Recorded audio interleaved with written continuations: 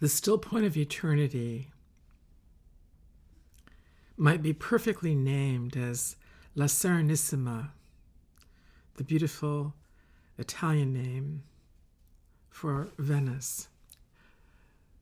She who is the most serene, the one who is the most serene. From the still point of eternity arises time and space of heaven. Time and space embodied in one is grace. Blessed life, protected, guided, one. This is our signature.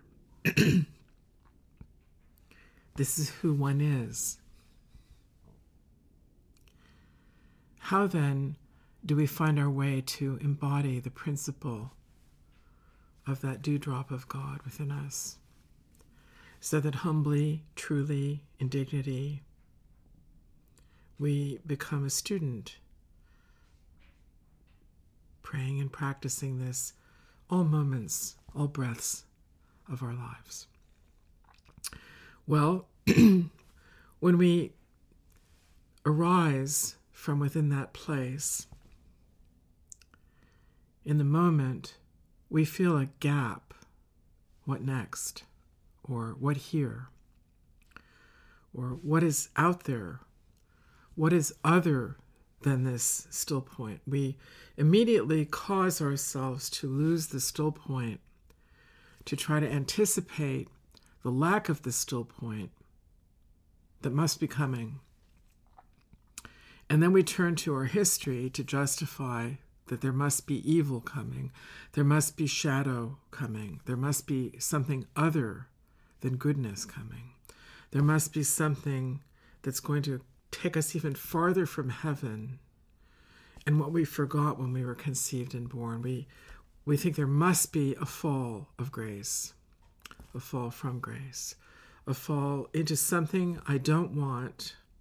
And we have a massive tantrum justifying that heaven does not exist, that we can't possibly live in the still point of eternity within ourselves because we just can't. Because we feel when we're in the still point of eternity, the arising of life into the next breath. And the first experience of that is a quality of the entire cosmos. It's called, in Himalayan studies, the void. And until we go through fundamental movements of enlightenment, all of our perceptions say to us, the void is empty and dark, terrifying. And we do everything in our power to stay physically alive in our temporal bodies, including our physical body. And we hold on to that with our mind as an armor against everything that might make us go into the void. Because we think, surely it can't be safe for someone like me out there. I mean, I'm nothing. Or I'll create so much vanity that I'll think I'm everything, and then I really can't go out there because I have to define how much everything I am. Greed, power. And then we're in a conundrum because we go farther and farther from the signature of who we are in eternity and in this moment and every moment. And we await someone resilient enough in grace to be unafraid of our arrogance and our fear, who simply is not leaving that place within themselves, the still point of eternity, within their heart of hearts in God. And when we sit with them, if we're fortunate enough to find them, much falls away from us. So much falls away. Oh, what do they want? Where are they going? What are they doing? We're like a wild animal trying to flee. Surely they must be a predator. What are they going to do to me? Where am I going? Many times we simply try to flee or justify that this is surely not enough for me.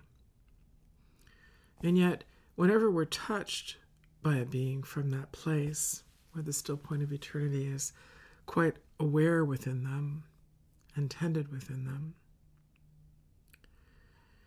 we have in us a permission to awaken, to allow ourselves to remember and be and become in the next breath this child of eternity, this son or daughter or person of God. So if you come to that place in the heart, the still point of eternity in the center of the depth of the heart, you'll find that most of your past is justifying your suffering. And one studies the experiences one has had that armored one against awakening, or that very popularly now uses awakening as a concept of protection and self-importance against humility and vulnerability out in the world. So if you allow the past and the future not to really fall away, but rather to be a map of the safety of grace, the still point of the heart starts to line up again. Oh, my alignment. Not too much mercy, not too much strength. Rather, coming to the still point of the heart and praying and practicing from the remembrance of grace in my life. Oh, the moment when my great aunt sent a beautiful letter to me as a little child, too young to read, astonished that an elder would write a letter to Betsy,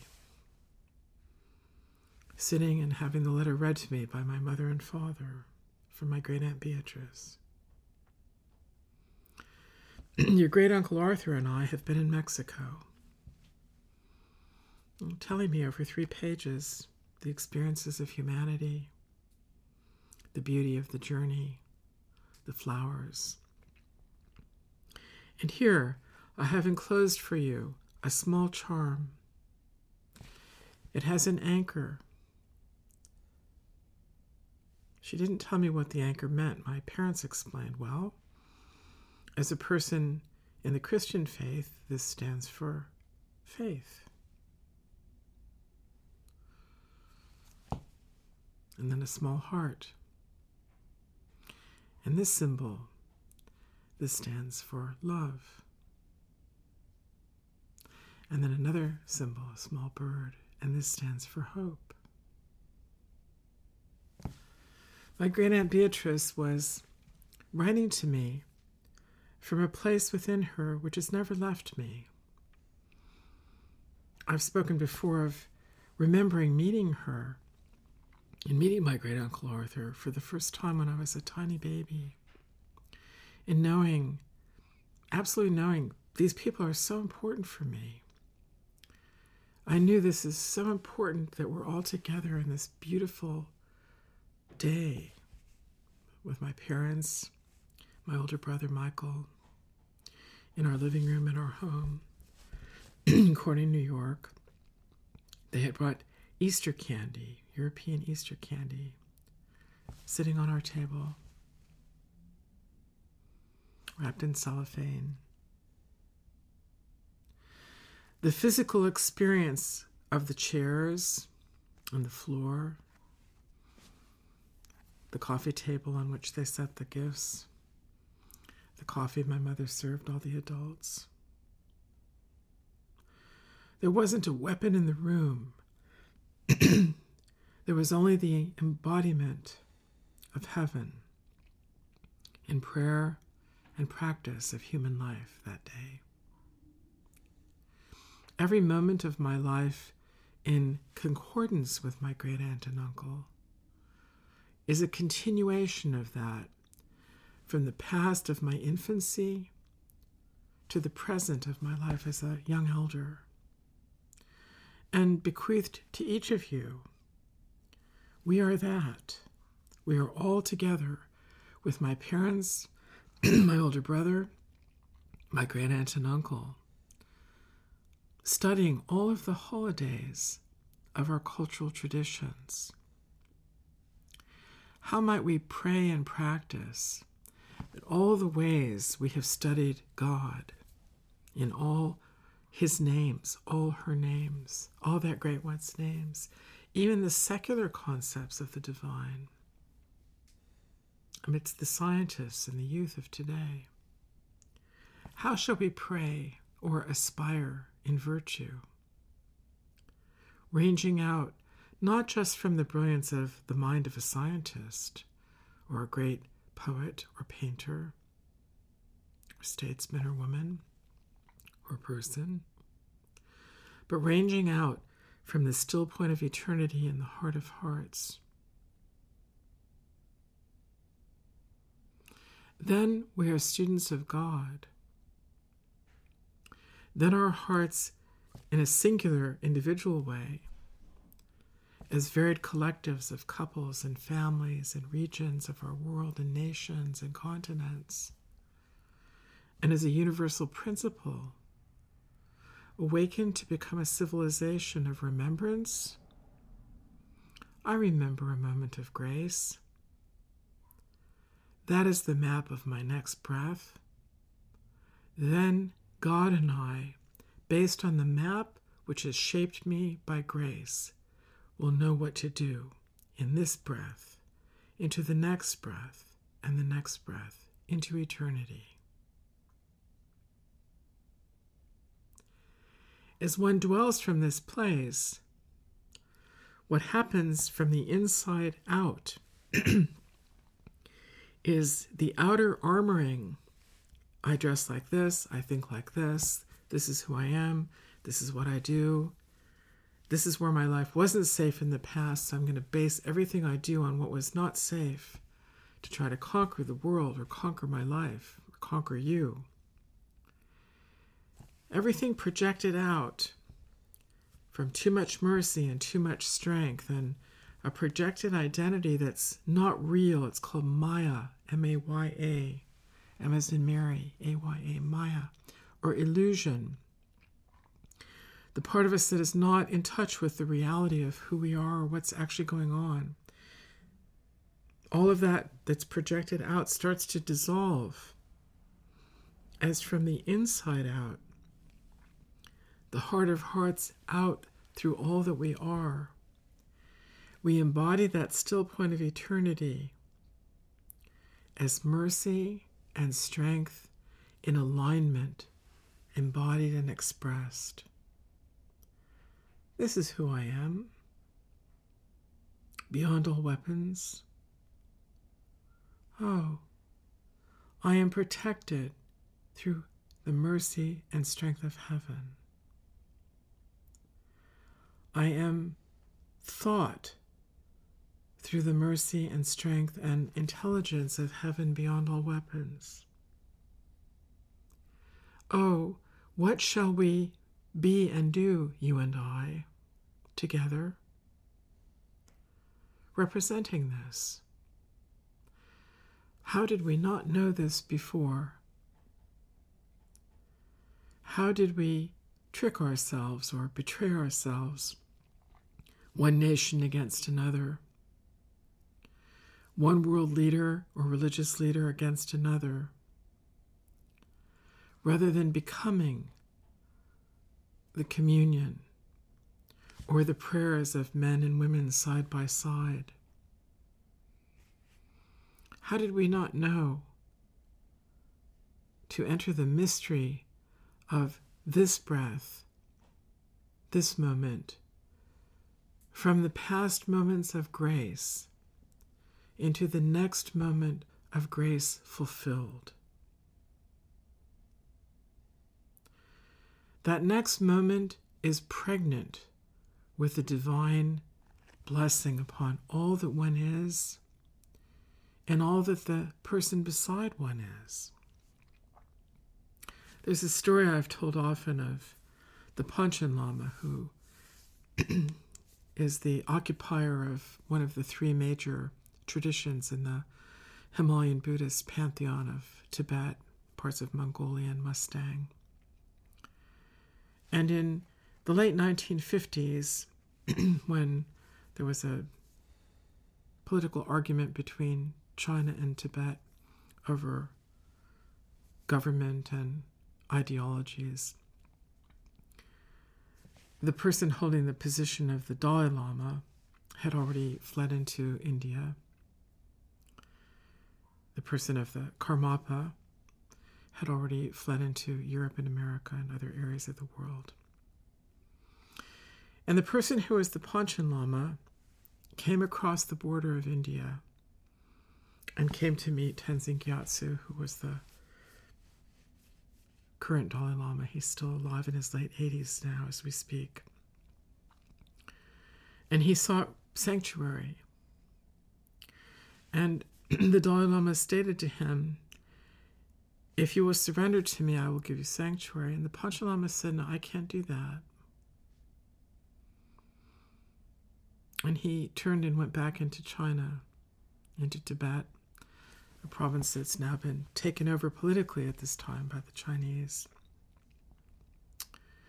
And he was imprisoned and kept in prison for several years and finally released and died of a heart attack about a year later, I believe. But he was able to go back to his desecrated monastery and write the different stupas and devotional areas of the monastery and temple grounds to try to bring them back into prayer from the sacrilege of how they'd been desecrated by weapons and broken apart and urinated on and made fun of. And he wept. He's known to have wept, and then he died of a heart attack in that next year.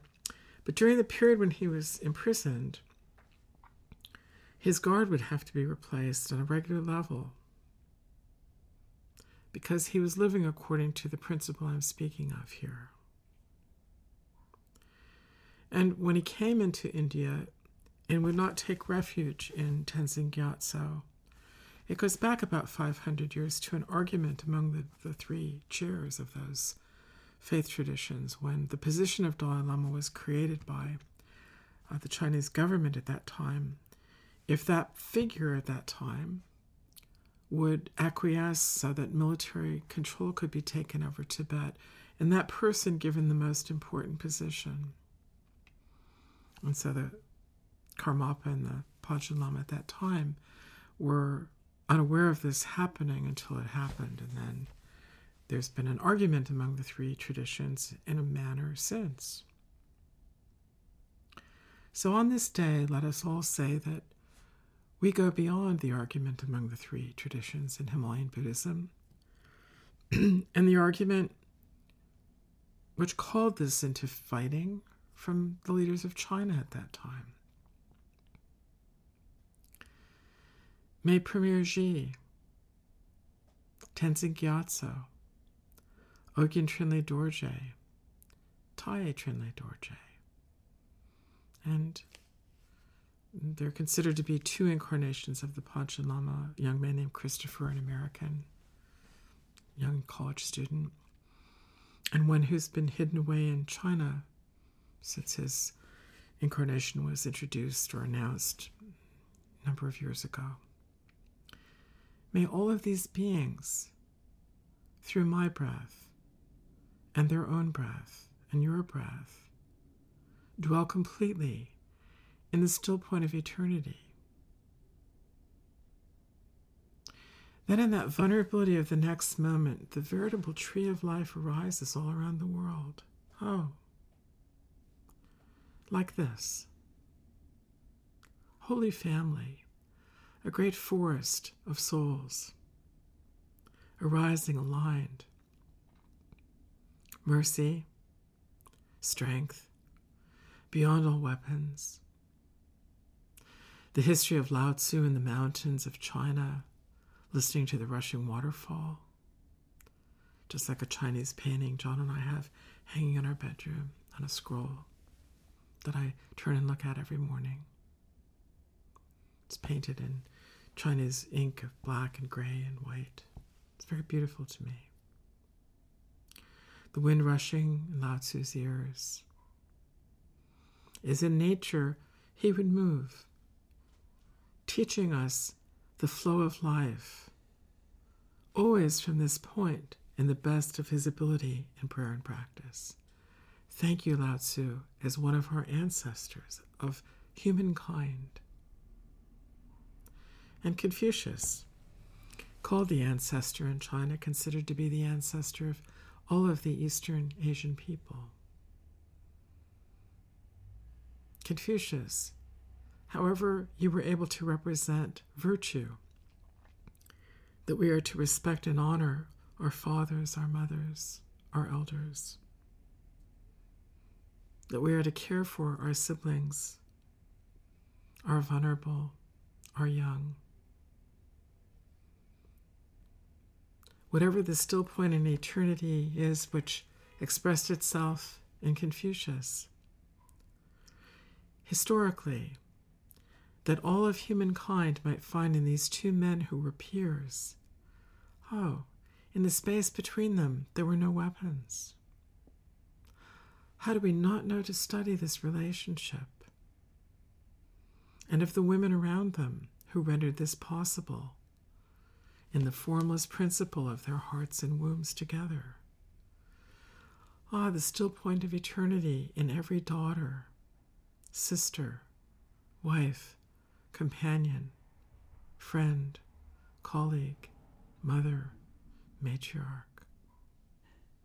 May this be born out of the void of heaven, which is always full of the light and sound and manifestation through the human heart of hearts for all of humankind, from this breath and moment, always forward, a global civilization, into eternity.